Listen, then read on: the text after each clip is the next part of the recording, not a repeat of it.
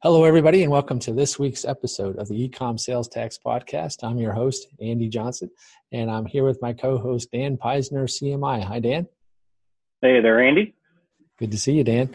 Dan, you handle a lot of sales tax audits for e-commerce businesses, and I know that you're pretty swamped dealing with sales tax audits all the time.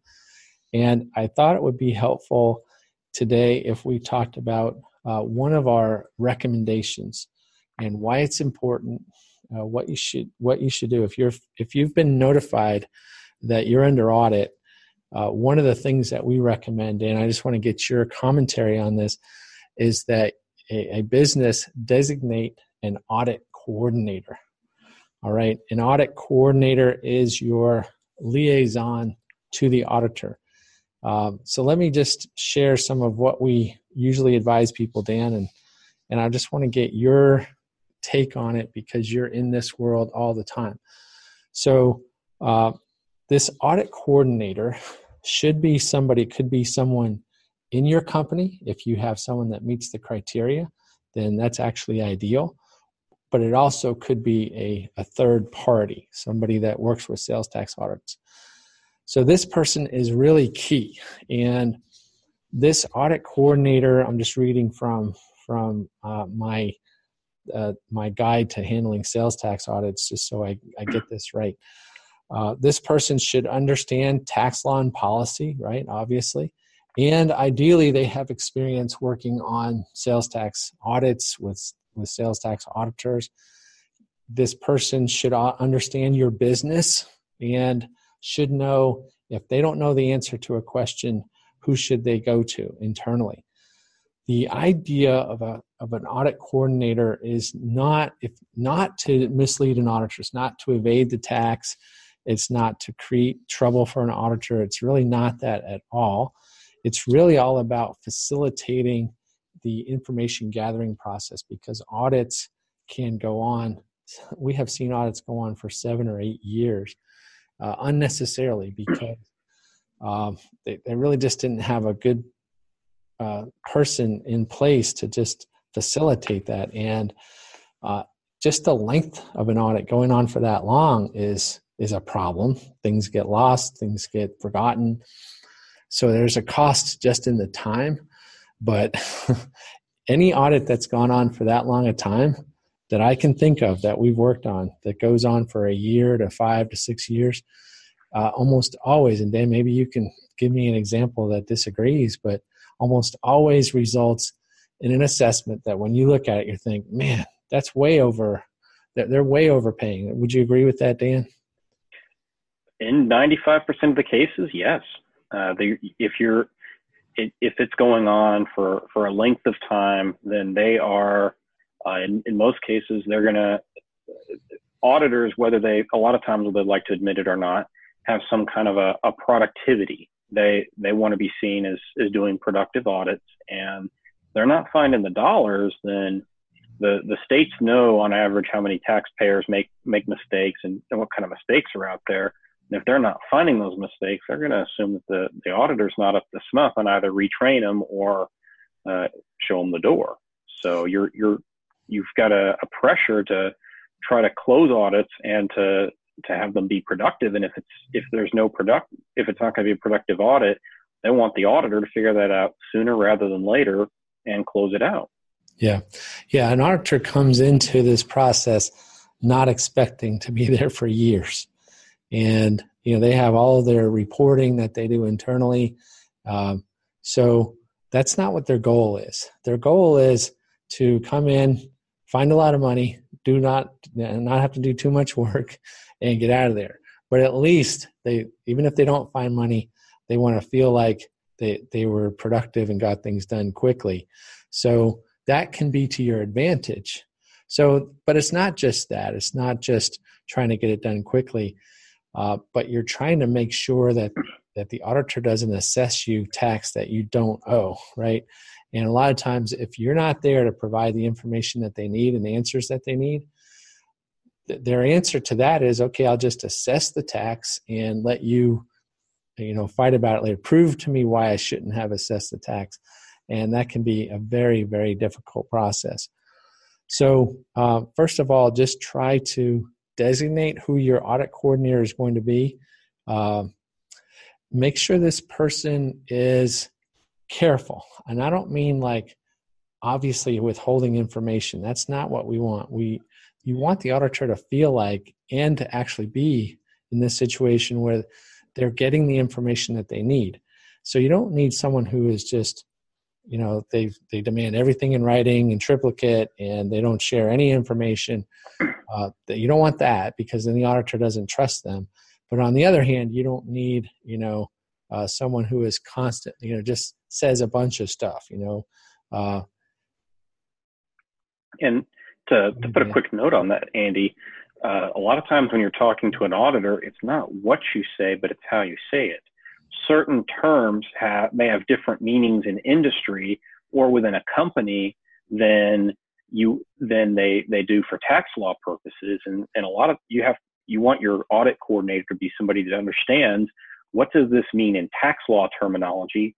And if I tell them this, the auditor is going to think X, and is that really the reality of it? You're not trying to give them misinformation, but you want to make sure that the information you give them is going to be ultimately correct in tax terms. Yes, tax terminology is so important. A non-savvy person can be well-meaning, and there's two things they can do wrong. Say something that is accurate from their point of view, but has tax implications that they couldn't have anticipated, and they say something wrong that leads to an assessment, and it's very hard to get it off later. Or they could just give out wrong information. And nobody's perfect, but there's nothing wrong with saying when an auditor asks a question, hey, how is this piece of equipment used? It's showing up in your cost center of research and development. So how is it used? And so you want to be the person that knows all the answers. So you say, well, if it says it's research and development, then if it's in that account, then that's exactly what it's for. It's for research and development. Well, you just gave the auditor something to hang their hat on, because it's no longer considered manufacturing in many states.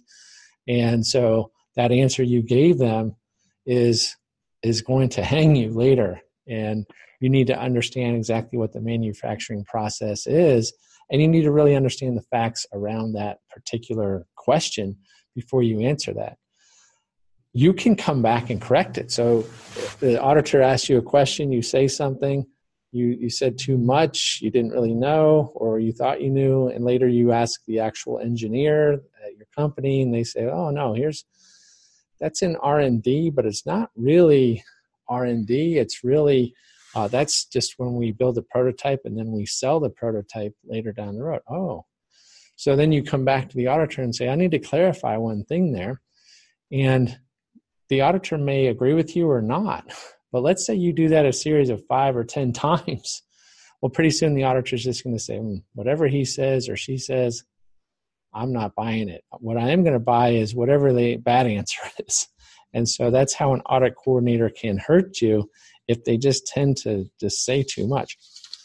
So Dan, in my few minutes that we have here, I want to share just a brief, and I'm going to make this available if you'd like to get a copy of it, our agenda that we hand out to our audit coordinators, our clients, just for this meeting they're going to have with an auditor before the audit even starts. So it's just setting the tone for having an efficient audit that goes well for both you, for your company, right? That's the main idea. We're not trying to make life easy for the auditor, except to the extent that it will help you.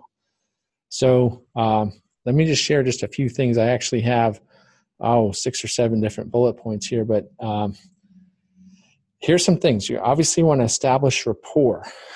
You want to make yourself an ally. We're working together. This isn't an adversarial.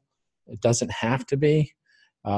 Sometimes auditors seem to have a chip on their shoulders, but not usually. Auditors, professional people, the real people.